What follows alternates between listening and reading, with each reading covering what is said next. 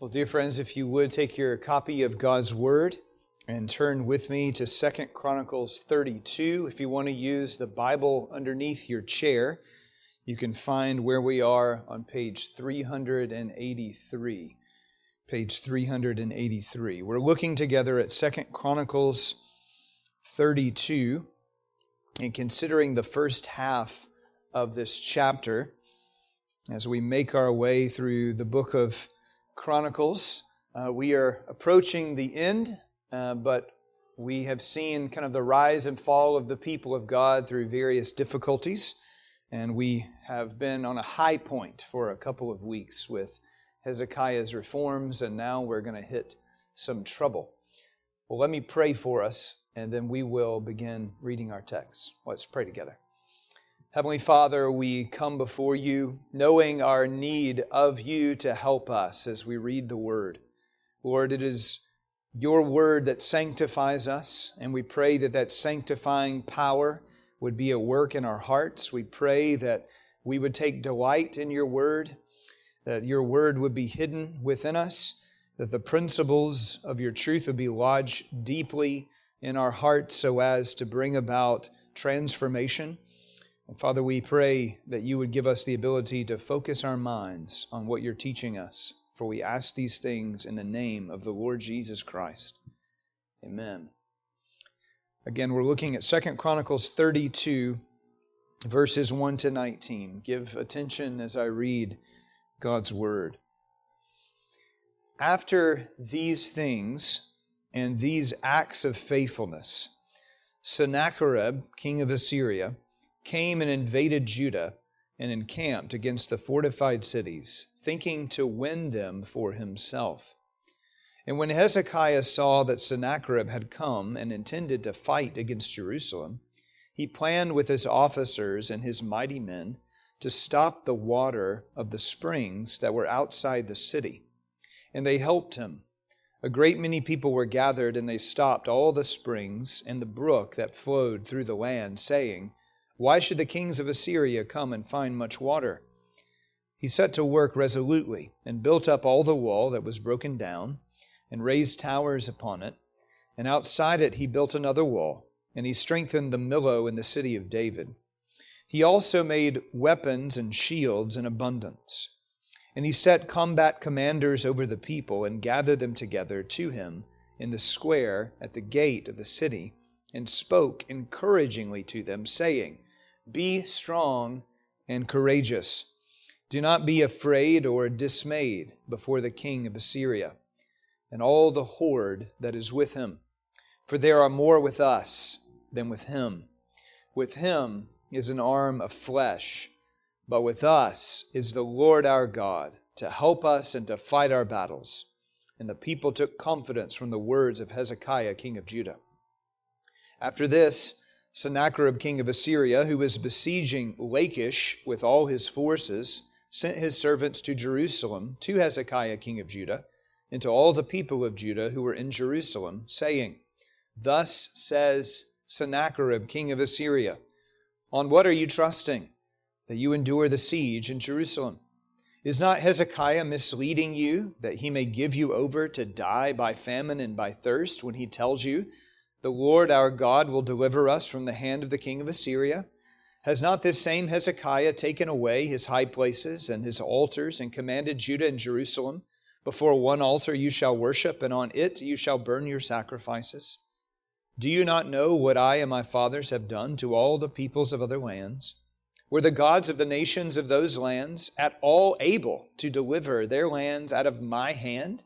Who among all the gods of those nations that my fathers devoted to destruction was able to deliver his people from my hand, that your God should be able to deliver you from my hand?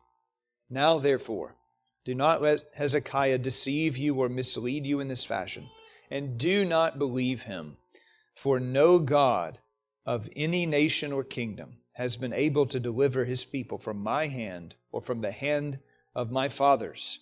How much less will your God deliver you out of my hand?" And his servant said still more against the Lord God and against his servant Hezekiah.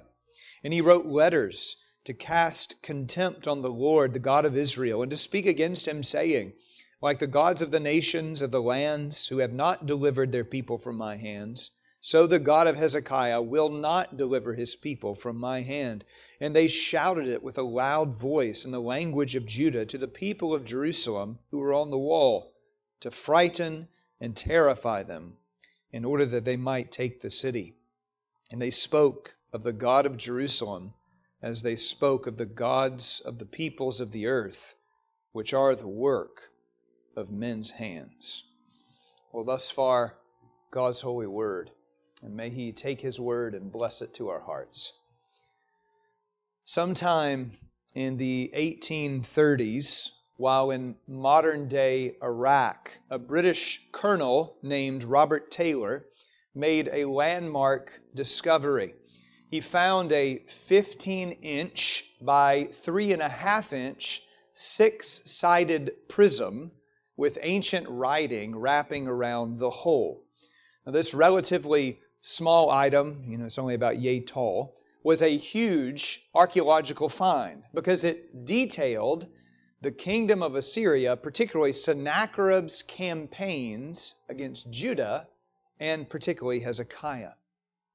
Now, some 30 years before the event of our text, starting with Tiglath-Pileser III, or Pul as he's sometimes called in the Bible, Assyria had seized control of the northern kingdom of Israel, the city of Samaria. Hezekiah's father in the south, Ahaz, was pleased to lick the boots of Assyrian power. But Hezekiah, we have seen, is different. Though Assyria eventually laid waste to the northern kingdom and the city of Samaria and had hundreds of thousands of people deported, deposed, or put to death, Hezekiah did not kowtow to Assyrian power. Rather, he radically reformed the true worship of the Lord and threw off his father Ahaz's love of the kingdom of Assyria. But then came the years of testing. Sennacherib had assumed the Assyrian throne around the year of 704 BC, many years after Hezekiah had started reforms, and Sennacherib began to press against Judah. According to the Taylor Prism, again that little archaeological find as it was called, in Sennacherib's advances against Judah, he took 46 cities, over 200,000 prisoners, exacted great tributes from Hezekiah, which 2 Kings 18 record, and he had Hezekiah, and I quote, shut up like a caged bird within Jerusalem. Now, the Taylor Prism confirms the very bleak picture the Bible paints 3 times of our scene. We see this scene in 2 Kings 18 and 19. We see it in this text. We see it again in Isaiah 36 and 37. Other than the gospel accounts, which are obviously of monumental significance, which have some stories 3 and even 4 times, this is the only historical account in all the Bible recorded 3 particular times. That means it's important. The repetition in Kings, Chronicles, and Isaiah have different emphases, but God is telling us something He really wants us to get. Hezekiah and his people are placed here in the blazing fires of affliction. But those fires are going to prove to be refining fires rather than ruining fires. Because our God is pleased to deepen the faith of His people through testing them. And we're going to note 4 things as we make our way through this text. First, I want you to see with me crisis. And we see it in verse 1. The text reports to us an important element of timing. After these things and these acts of faithfulness, that is, after all the years of Hezekiah's reforms, after his wholehearted service to the Lord, to cleanse the land of idols, to faithfully restore daily temple worship, yearly festivals, the regular teaching of the people of God, then Sennacherib, king of Assyria, came and invaded Judah and encamped against the fortified cities, thinking to win them for himself. The crucial thing for us to see here is the prelude to Assyria's attack. You see, when Assyria waylaid the northern kingdom of Israel, it was because of Israel's rebellion.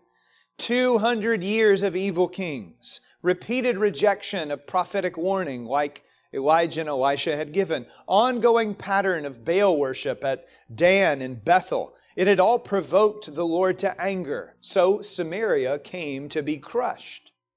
But in this case, while Hezekiah's father had ate Israel with his idolatry, Hezekiah stopped that. Hezekiah was commended for faithfulness. The Lord was blessing His people, and it was evident by the joy in the city. We've seen them having festival and going on for a second week. The massive giving, they're finally giving to take care of the Levites. The Lord is raining down His favor upon Judah. And yet, even while Hezekiah has a heart like no other king since David, still the Lord brought a brutal nation with aims to bully Hezekiah into submission. You should ask here, Lord, how can this be? I thought obedience brought blessing. Isn't a siege, doesn't that seem to go with ungodliness? Isn't this an evidence of covenant curse? What are we to make of this situation when acts of faithfulness are followed by a fierce enemy coming to win God's people for Himself? Well, brethren, it is a general principle that obedience brings blessing. But we also need to recognize, unlike Job's friends, that is, that faith in the Lord and allegiance to God isn't a magic bubble to shield you and me from tragedy. Our God, in His own good purposes, is pleased to refine our faith in the fire. God brings tests even to His faithful people. The Lord raises up hardship, and these difficulties may have no direct relation to individual or national sin at all. We see that truth in the life of Joseph, in the life of Job, in the life of Daniel. Indeed, it's a principle we must note as believers today, because our God promised that we will face various difficulties because He sends us out as sheep amidst wolves. Beloved, you can have a resolute trust in God and still watch the Assyrians roll in to plunder. You can cling to the Lord in sincerity and be thrown into jail like Peter. You can be beaten like Paul and Silas. You can have your money taken away from you like Jason at Thessalonica. You can be lay low with sickness like Lazarus or countless other troubles. We have to recognize that living the faithful life doesn't function like a rabbit's foot to drive away bad things, whatever those bad things are. The chronicler is making it very clear that faithful living may well land you in the fire. But it's only when the fire burns that faith is purified, deepened, and enabled to put on muscle. So we need to see, as we enter the whole text, that the crisis is a crisis sovereignly given to grow faith. And we need to recognize that this is often how the Lord works. He made His people hunger in the wilderness. Jesus took the disciples through a storm. Paul had a thorn in the flesh. It's why we can count it all joy when we suffer trials of various kinds, because we know God's doing something. Now, we can be honest, it's not that we love the Assyrians moving in with their forces to tear up our cities and to take away our loved ones and to torch our houses. Those are awful realities. But our reigning Lord overrules the trouble to teach us to trust Him. That's what's about to happen throughout this passage.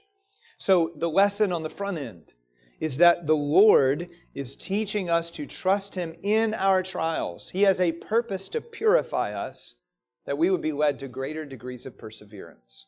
So that's what we see at the outset. But then secondly, see with me, counsel. Not only crisis, but counsel.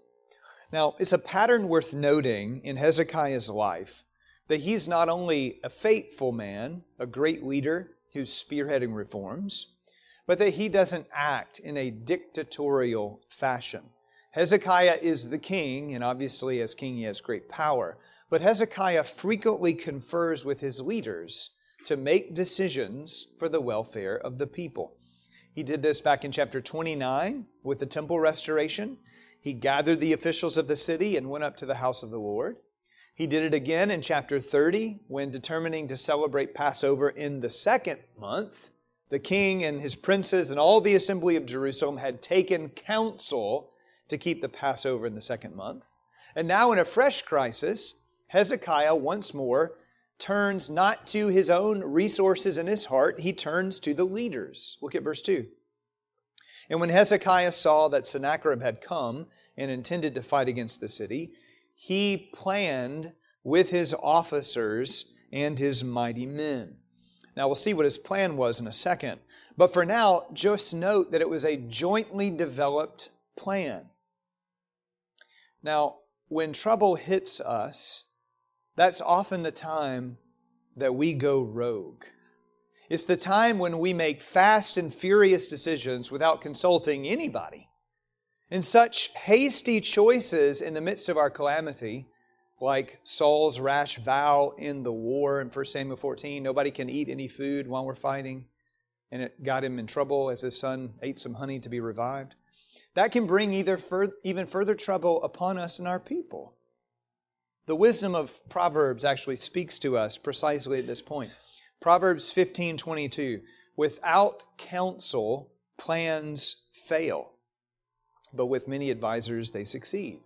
Or Proverbs 20 verse 18, plans are established by counsel, by wise guidance wage war. In other words, you don't recklessly press ahead in a crisis with a let's just wing it mentality, jumping to conclusions, making hurried choices without considering the implications of those choices.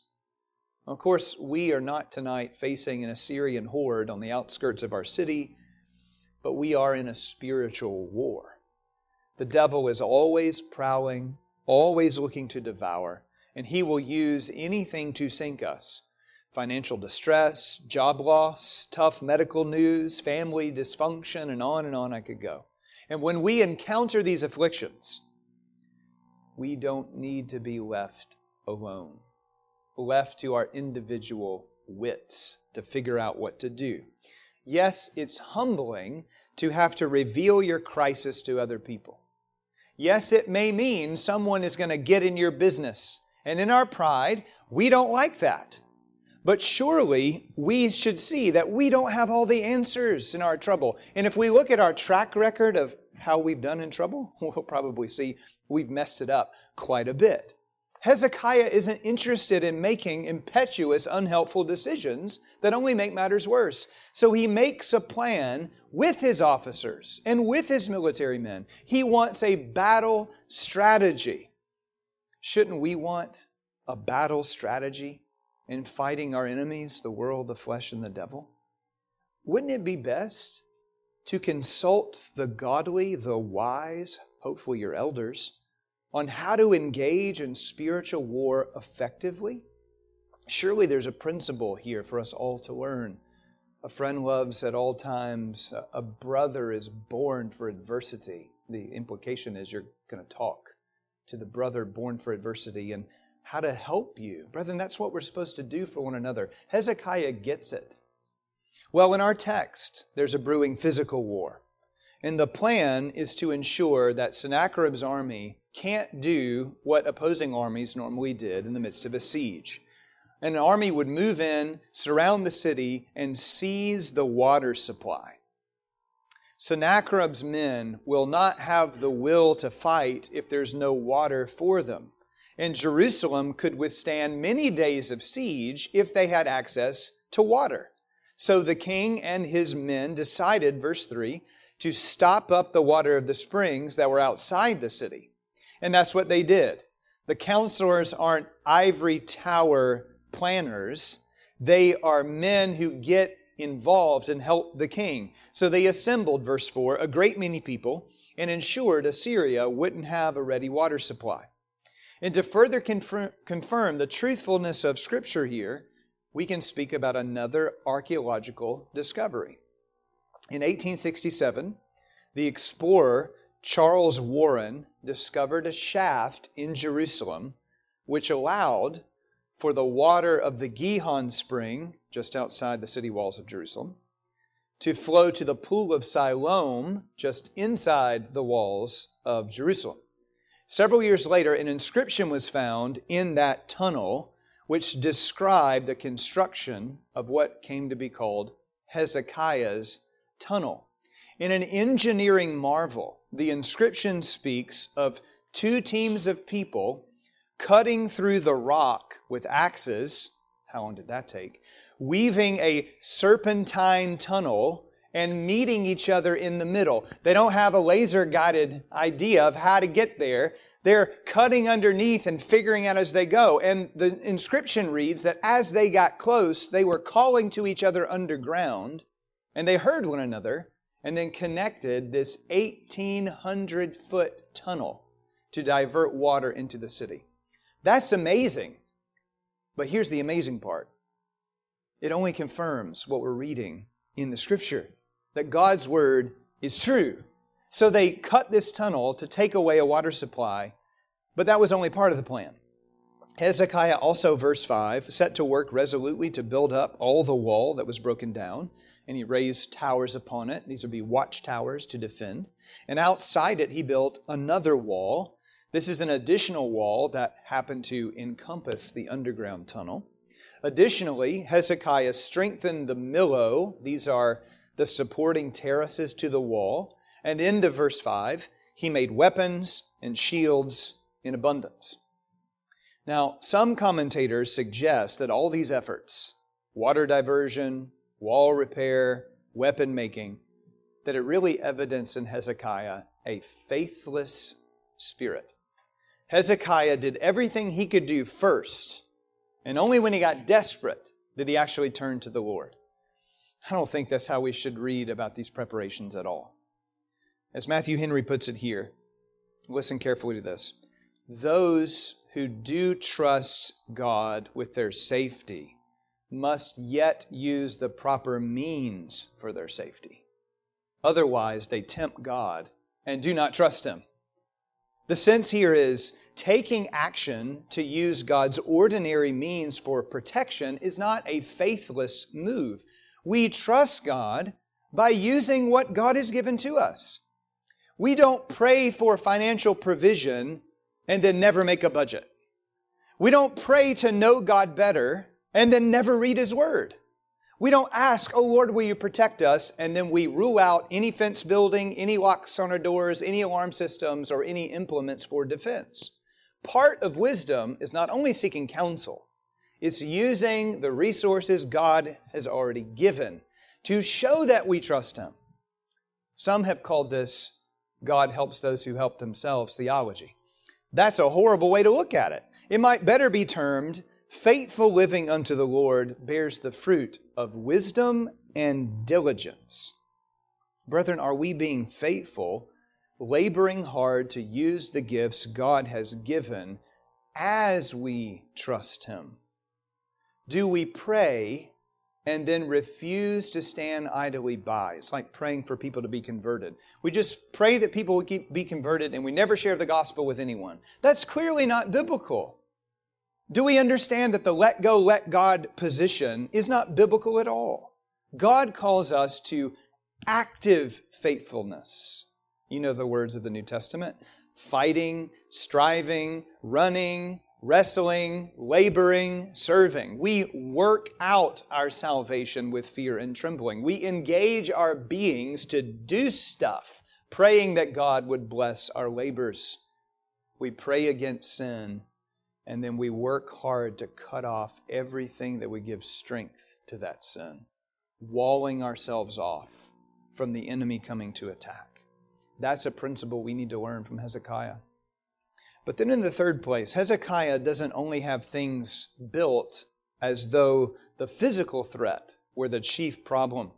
He speaks to the spiritual and emotional concerns of the people. Thirdly, see with me confidence. confidence.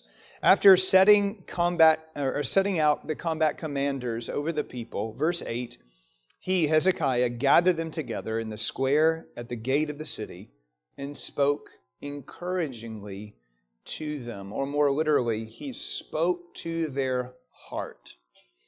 Now that's an important idiom in Hebrew, used on several occasions. For instance, I'll give you a few of these. When Jacob died in Egypt, Jacob's sons feared that Joseph is now going to get us and pay us back for all the evil we did to him. So they made up a command that their daddy supposedly left to give to Joseph, and they came before Joseph and they said, Daddy said you need to forgive us all the wrong we did to you. Joseph's brothers came with great vulnerability. They're afraid, and they come pledging themselves to be Joseph's servants. And of course, Joseph has the power to squash them. But he knew that all that had happened to him was God's providential care to ultimately preserve the people of Abraham. What they meant for evil, God meant for good. So Joseph sees their fear, and literally he spoke to their heart. He persuaded them that he was for them. They needed reassurance and cheering words, and Joseph gave them. That phrase is also used in Ruth chapter 2. Who could be more vulnerable than Ruth? She's a Moabite woman amidst Israel. She's recently widowed. She's poor. She has to work for herself and for her mother-in-law. But Boaz, upon finding her in his field and inquiring of her situation, went and spoke to Ruth. He told her, don't go anywhere else. He exhorted her, stay by my young women so that you're protected. He commanded the men, don't you dare touch her. He made a way for her to have access to water and extra food. And Ruth is stunned by all this kindness and how Boaz's words spoke to her heart. He reassured her. He persuaded her of the kindness of God, and he calmed her in the face of her fear. Well, that's exactly what Hezekiah is doing here. He speaks to their heart in view of all their fears. With the Assyrian army surrounding the city, ready to capture Jerusalem, Hezekiah comes to speak a sermon, to preach to the people. And he says to them, verse 7, be strong and courageous. Do not be afraid or dismayed before the king of Assyria and all the horde that is with him. I love that word, horde. You just imagine snarling people with drool coming out, don't you? This great force is coming against the people of God. And that seems like a crazy command. Be strong and courageous. Don't be afraid of them, though they're terrifying. How can they fail to be dismayed here? Because as the Assyrian crony will later put it, no nation has been able to deliver this people from Sennacherib's hand. 2 Kings 18 paints a further disgusting detail of distress. When Sennacherib sends his ambassador to Jerusalem, the people of the city will soon be told that they'll have to eat their own dung and drink their own urine to survive. In other words, we're going to wipe you out and nothing will be left to you but your own waste. It's a horrifying picture of what's coming. Well, in the eyes of man, all you can see is what's coming. All you can see is what's surrounding Jerusalem. But Hezekiah points the people to unseen things. He says, take courage and throw off your fear, because, end of verse 7, there are more with us than with him, Assyria's king. With him, verse 8, is an arm of flesh. But with us is the Lord, all caps, with Yahweh our God, to help us and to fight our battles. There are numerous echoes of other scripture here, but maybe the most striking is Moses' words to fearful Israel standing on the bank of the Red Sea with the threatening Egyptian army coming. The people were in a dreadful panic, and they began to utter great complaints against Moses and the Lord. Were there not enough graves in Egypt that you've brought us out here to die? They're freaking out. And Moses says to them, fear not, stand firm and watch the salvation of the Lord. Yahweh will fight for you. That's exactly what Hezekiah is telling the people. He believes Yahweh is a God who rides the heavens to the help of His people. He believes, as history has demonstrated, whether in the days of Moses or Joshua or David or in the chronicler's account, the situations with Abijah or Asa or Jehoshaphat, that Yahweh will fight for His people. He's done it over and over again. He will come to our aid when superior forces threaten us. He will show His great power on our behalf because He is a with you God. In fact, that's kind of the shorthand for the name Yahweh. On the one hand, it reflects upon God's never-changing character, I am who I am, but it also focuses on the God who is with you. I will be with you. It's the Emmanuel principle. Hezekiah tells them, look at your God. He's with us. He's near to us. And how do the people respond? Well, unlike the children of Israel at the Red Sea, here the people took confidence from His words. Literally, the people rested themselves. They relied on the truth that He proclaimed. Brethren, the way to rouse confidence in the beleaguered people of God who are in tight places is to turn their eyes to the Lord, to the King who sits on the throne, to the God of unfailing covenant loyalty, to the God who comes close to His people, with whom extremity is opportunity. The Lord brings us to the end of ourselves that He might show us His great power. Weakness is no obstacle for God, and might in the enemy is no threat to the display of His power.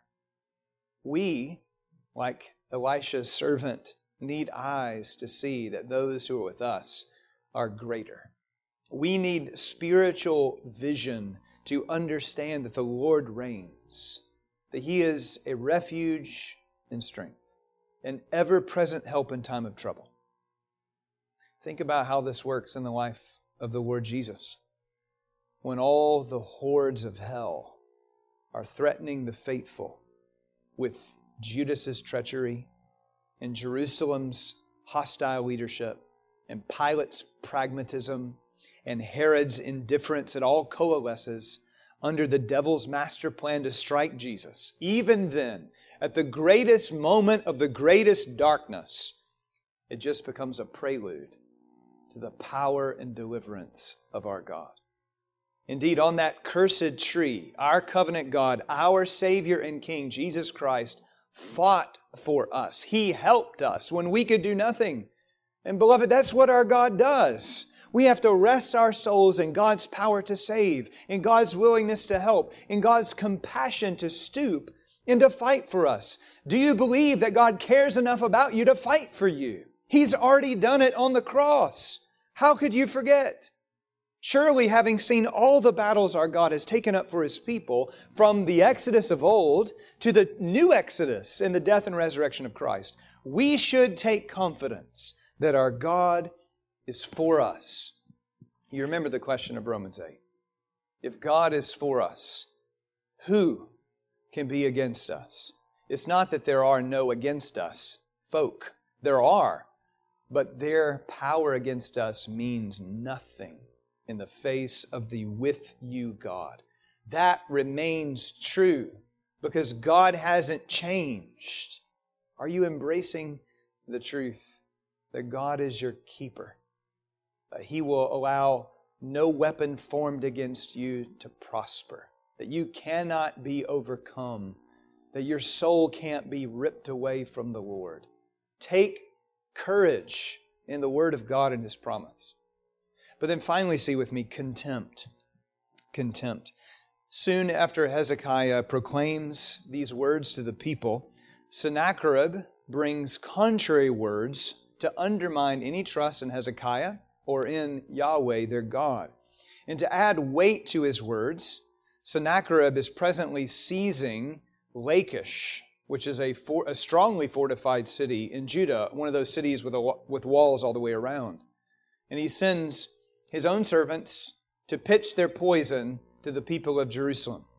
Now at Lachish, and again we know this because of archaeological discovery, at Lachish, battering rams broke down the walls, arrows and stones killed thousands of people, And the leaders of the city at Lachish were tortured and then pierced on poles.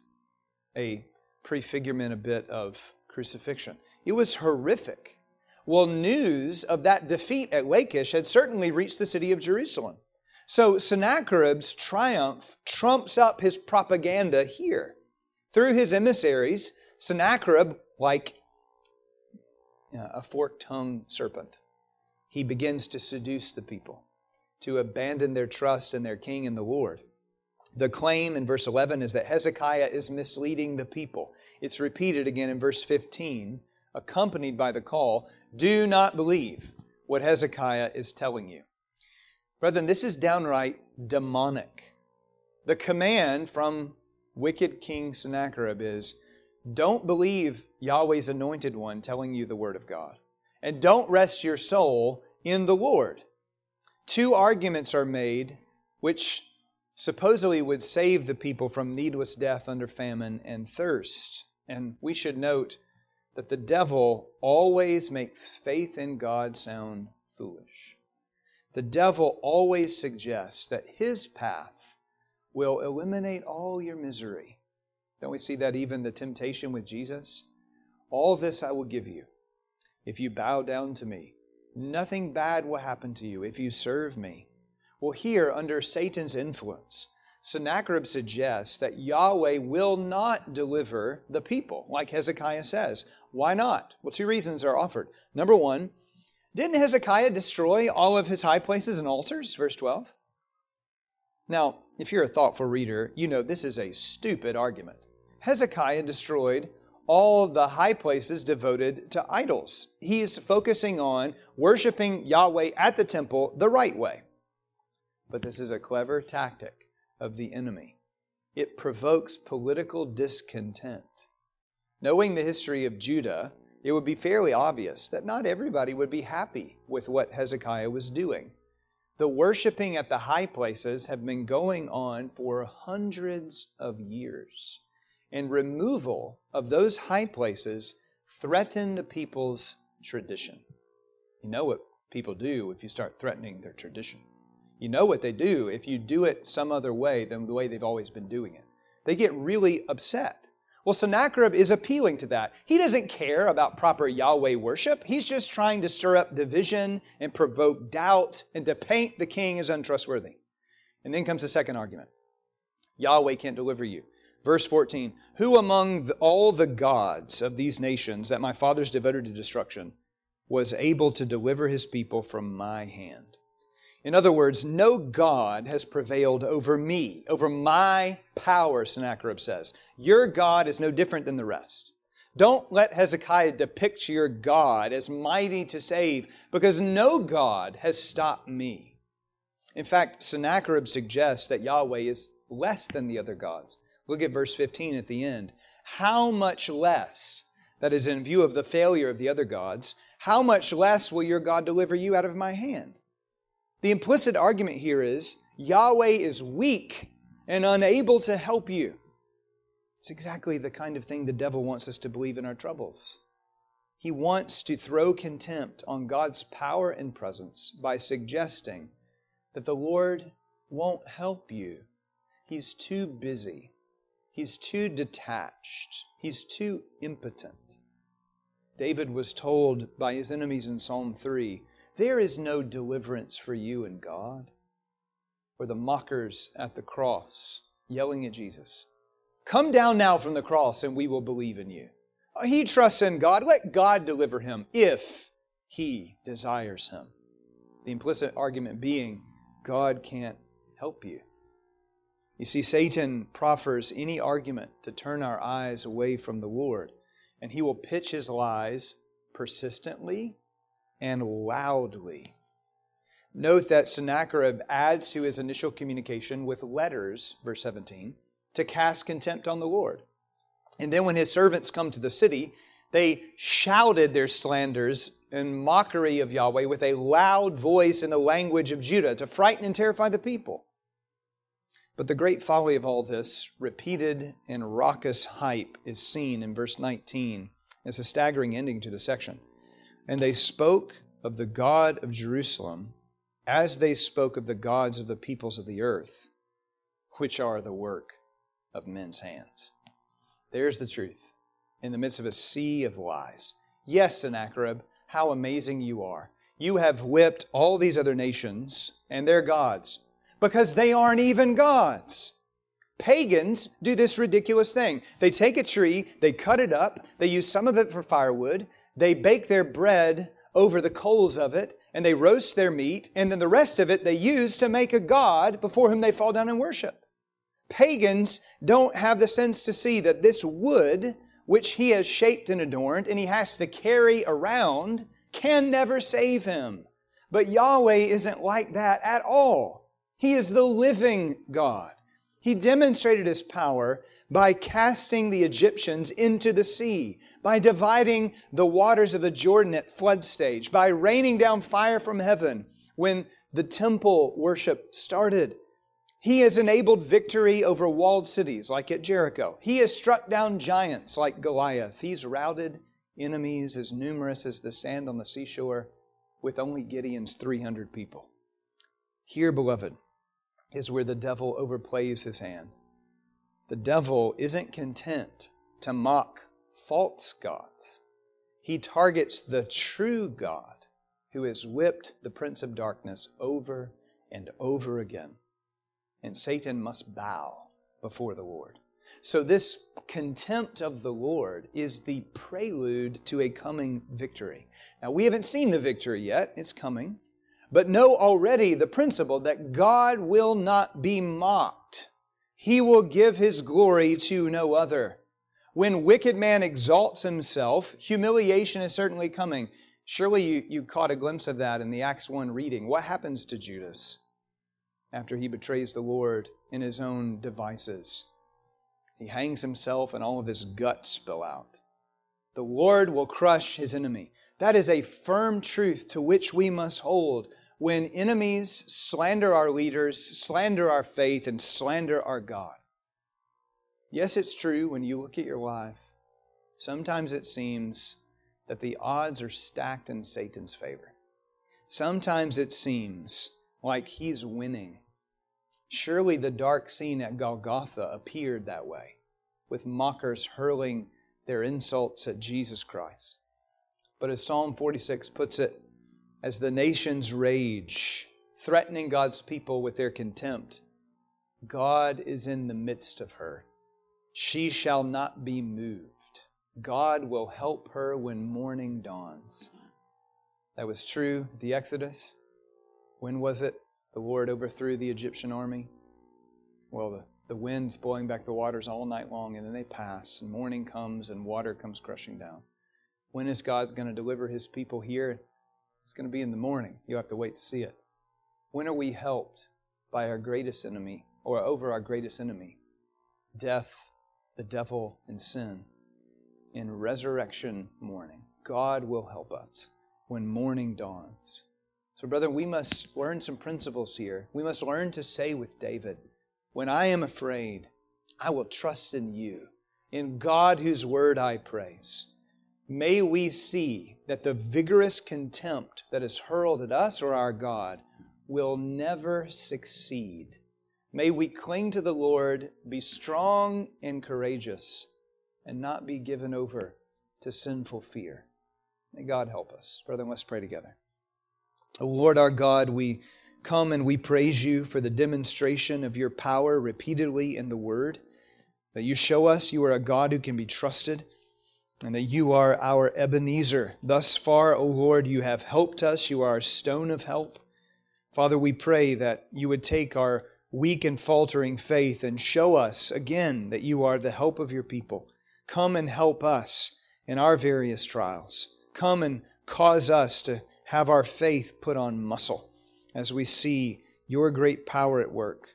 Lord, would You steady us in the face of adversity, because we look back and see that You are for us, proven on Golgotha's hill. And we pray this in the name of the Lord Jesus Christ. And all of God's people said, Amen.